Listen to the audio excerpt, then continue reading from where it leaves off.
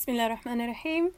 Assalamu alaikum. This is Network Reorient. I am Sophia Rahman, PhD candidate at the University of Leeds in the Theology Department. With me today is Dr. Shabana Mir of American Islamic College, Chicago. Assalamu alaikum, Dr. Mir. Wa alaikum assalam. Thank you for joining us. Thank you for having me. A pleasure. So let's jump straight into it. Dr. Mir is working, or has worked rather, I should say, on the experience of Muslim American women on college campuses within specific American institutes, and we're going to discuss some of that today. So Shabana, can you tell us a bit about who you are first, what work you do, maybe a little bit about working at the American Islamic College, and in particular your work that has culminated in the publication of your fantastic award-winning book, I should say, Muslim American Women on Campus. Thank you. Yes, I work at the American Islamic College in Chicago. It is a wonderful place. It's one of two liberal arts institutions that are Muslim in the United States. We have BAs and MAs in Islamic Studies. I am their general education coordinator, so I teach what I'm asked to teach, but I also specialize in gender and Islam. So that's one of my loved things to do at the American Islamic College. I have a PhD in Education Policy Studies and Anthropology from Indiana University, and I've taught at a number of places in the United States. And this study that you're talking about, represented in my book, Muslim American Women on Campus, was an ethnographic study that I did soon after 9/11. Right, so quite a sensitive period that you were working in. It was. Yeah. And the funny thing is that when I proposed my research, 9/11 had not yet happened. Right. So the way I had visualized my study, it was a very different one. And then 9/11 happened, and I had friends of mine who were not Muslim come up to me and say, well, this gives a whole new color to your study, and it's probably good for you. And I looked at them and said, good for me? I'm Muslim. This is really awful. Yeah. And not only are we under surveillance, I was obviously doing the study in Washington, D.C., where state surveillance and state security was at an all-time high, but my respondents and my potential respondents were uncomfortable, frightened, and very aware of the presence of this security apparatus. They were uncomfortable with being recruited for the study. Even though I was Muslim, they were afraid of where this data was going, and I completely understood that. But at the same time, I wanted to get started. So it was an awkward time altogether. How did you allay some of those fears? Yeah, so I was also a member of the Muslim community in Washington, D.C. So for many people, they introduced me to each other and said, hey, we know her, she's safe. She's not passing on information to the FBI. Sure. And so this, it helped that I was part of the Muslim community. It helped that people knew me, that I had been part of the Muslim community in sort of Muslim causes, activism, etc. for quite some time. And that helped, but it didn't necessarily make it always easy. Sure. I appreciate there must have been many obstacles in being able to, get to... Right. Well, part of those obstacles are that college campuses were uncomfortable about being under the microscope right after 9/11 vis-a-vis their Muslim students. So it took some time getting the permissions as well. They were a little uncomfortable with that too. So yeah.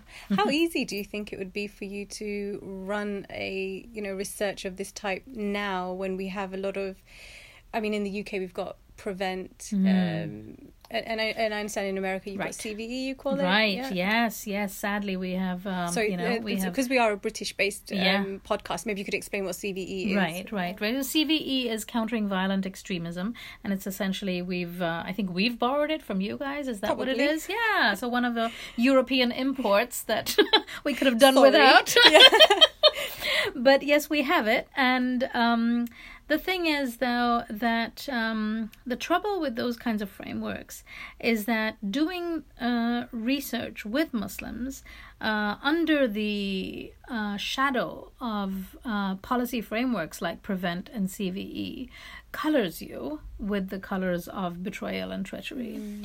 As a Muslim woman, when you speak about, say, for example, Islam and gender in Muslim women, you are immediately colored as potentially a traitor, washing your dirty laundry in public and that kind of thing. So those are always struggles that we face. We ask questions about how we can ensure that we protect our communities. I feel that as a Muslim scholar, my job is to protect my community, but also to do research on my community. My job is not to misrepresent facts. My job is not to misrepresent my data, but my job is also to protect my community from state surveillance and state violence. Sure. This is a difficult balancing act. When you talk about, say, for example, in my book I talk about how cultural and community surveillance of Muslim women's bodies makes things difficult for them. Very often I am seen as that person who's, the angry Muslim woman, angry with her community and selling it out. Right. So there's always that struggle that you have to say, no, I'm not that person either, right? So there are always difficulties doing this kind of academic work.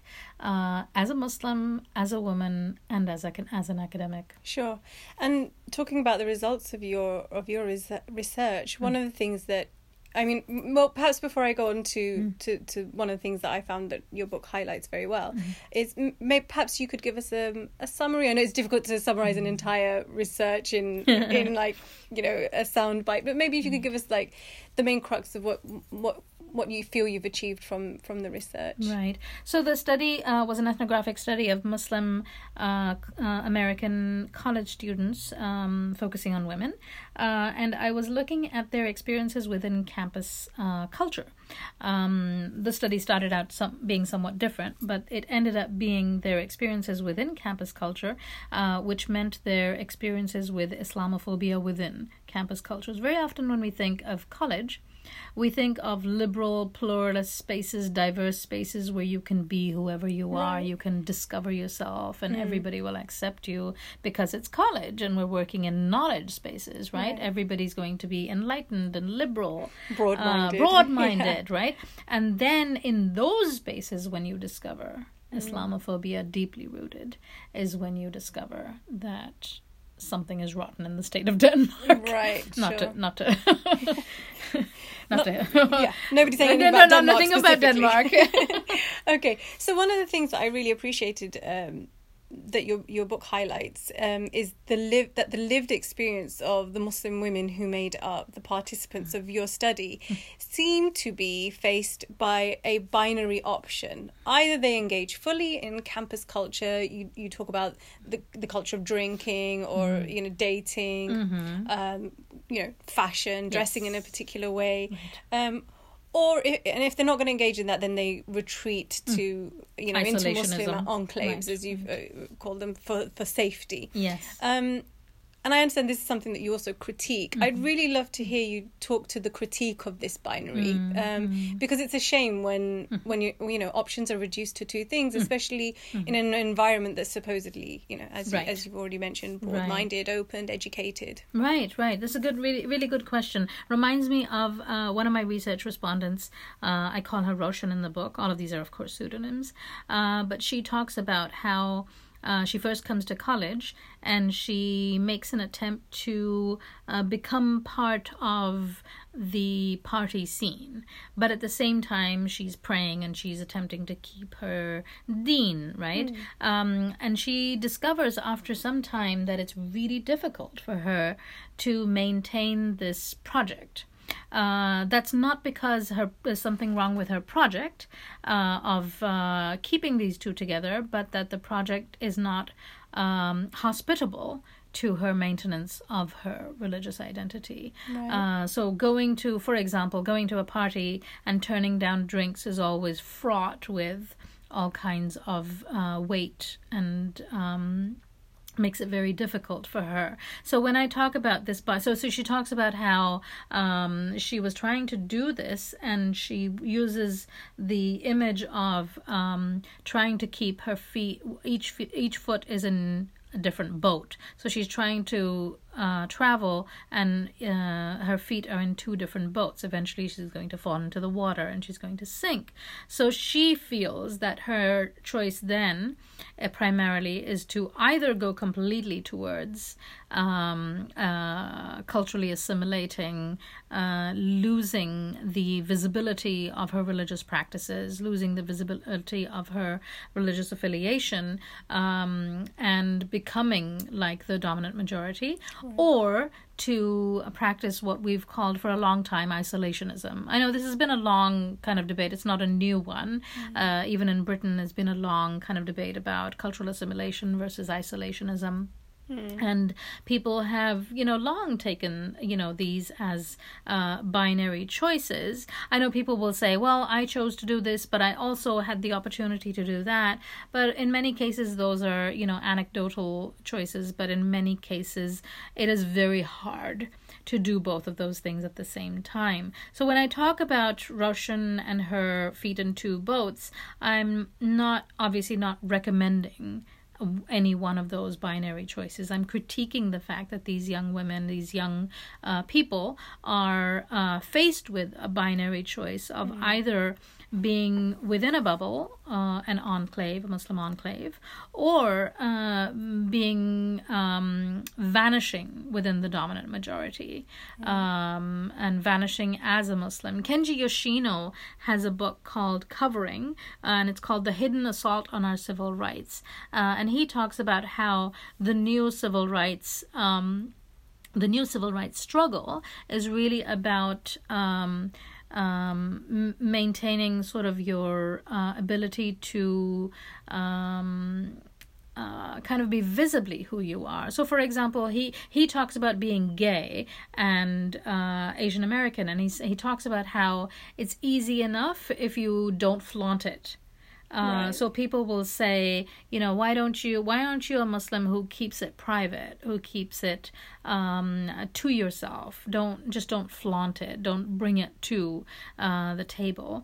And he says, well, that in itself is a symbolic violence. So, for example, my friend Sally Gallman talks about this in the context of women who cover their heads, and people will say, well, if she's treated in a racist fashion, it's really her own fault. She's asking for it. They're effectively asking for it. It's your own fault if you don't, in Goffman's words, if you don't cover it, right? So if you cover it, then you can escape the racism. So it's your own fault if you go ahead and flaunt it, if you go ahead and act in this very Muslim-y fashion in public. Sort of like the last sort of victim blaming that's acceptable. Exactly. Yeah. So it's your own fault. Why can't you be polite, right? Be polite and downplay your identities where other practices, so for example, Christmas in the United States is very often a very cultural practice. So but Eid is not a cultural practice. Right. Eid becomes that religious practice.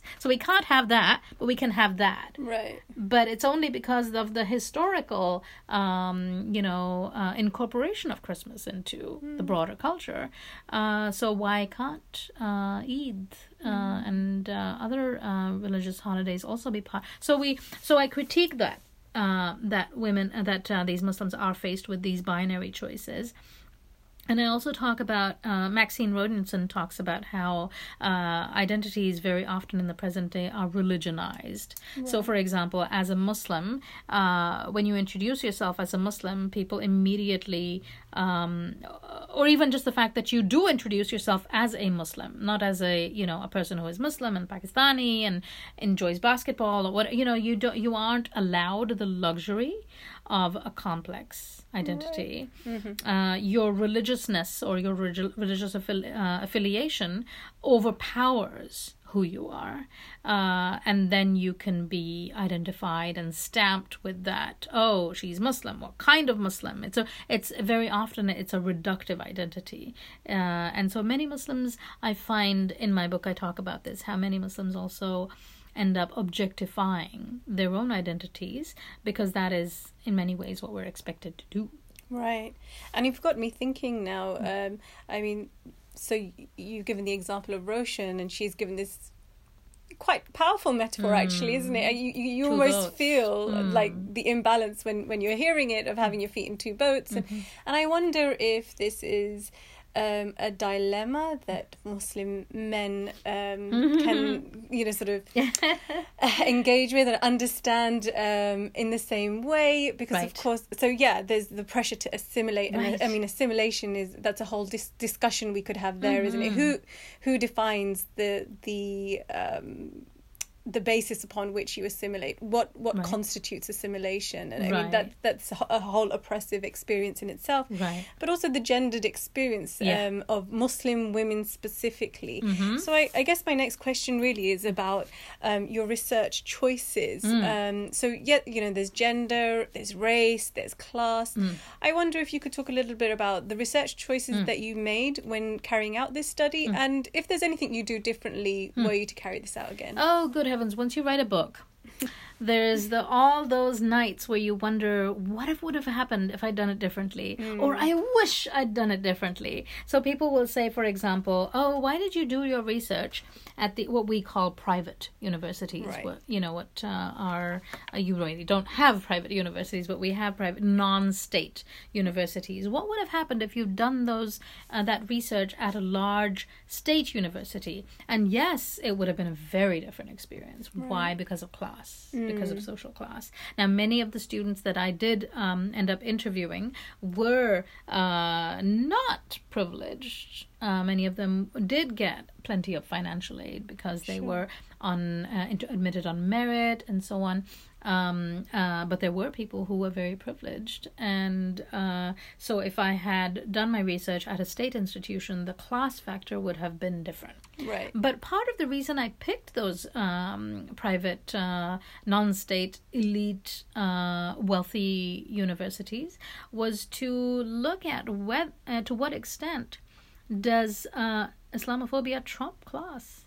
Right. I can't even use the word Trump anymore. Yeah, that's right. So even if you're a rich, privileged Muslim who's come through, elite schools, and your parents are doctors, and you have all this money, you still face those struggles. You are still objectified as a Muslim. You are still under surveillance. You don't even wear a hijab, for example, and you're still objectified and interrogated for your identity. So that was part of kind of where the research choices come in. And the men issue is really such an interesting one, right? Sure. Because my women respondents, they were interrogated if they wore hijab, of course. Are you oppressed? Are you okay? Why do you wear hijab? Why do you cover? Do you think this? Do you think that? Do you, wear it in the shower? All of those questions, of course. But if they didn't wear hijab also, they were interrogated for, are they Muslim enough?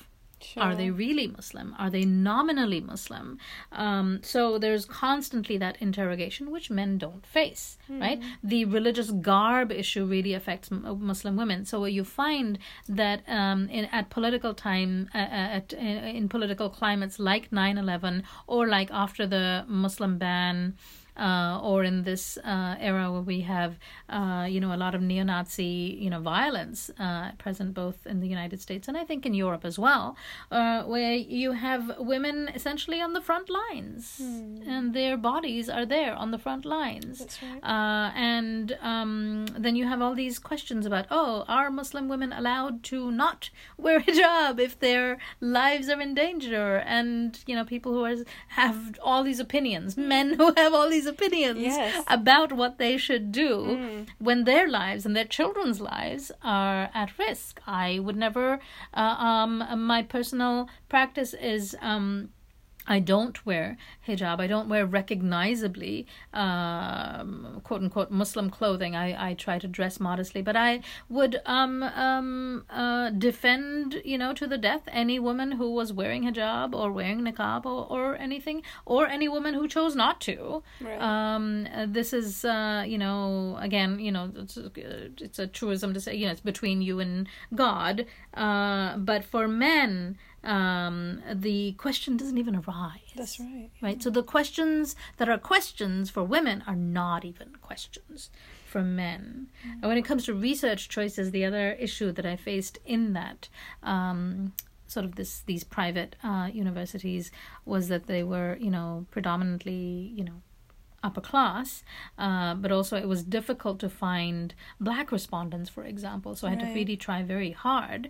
But part of that was because many of these Muslim student groups end up being primarily Arab and Desi. Right? It's the same thing here. Yes, that's what I hear, right? The Islamic societies very often are run by Arabs and Desis, and they have, the proper Islam. And yes, of course. So if you're Black, a lot of the time they won't come to these groups, and if they do, then they feel just marginalized and underrepresented, and just not treated well. So, for example, my respondent, I'll call her Elizabeth, she was Black, and she said, we're just kind of undercover. We just don't come to these places. A lot of people don't really get how we're Muslim and in what ways we're Muslims, what our struggles are. I have family who are non-Muslim.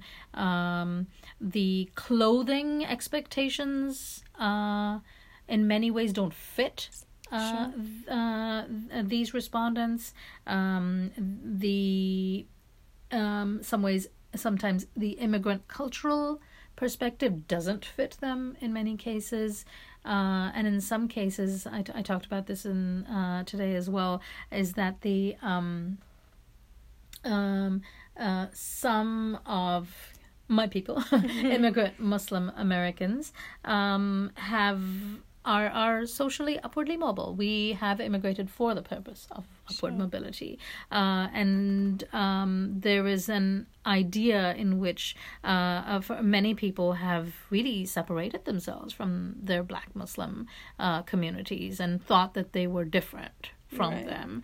And they have many of them have internalized white supremacy and sort of identified this kind of pathologized Black communities and said, we're different because we're going to be rich and we're going to be better and we're going to be almost like whites. Yeah, so seeking that proximity to whiteness. Proximity, and it's never going to happen. So after 9/11, many Blacks turned to, immigrants who were like, oh no, now we're being, profiled and everything. And the Blacks were like, yeah, we could have told you. You're not going to make it. Yeah. But yeah. It was bound to happen. It was bound to happen. Oh, well, thank you so much, Dr. Mir. I feel like we could continue this conversation over a number of podcast sessions, but we will have to draw this one to an end now. I hope that it's whet the appetite of our listeners to go and get a copy of the book, which I will remind you is called Muslim American Women on Campus. Thank you so much. Thank you, Sophia. Okay, this one.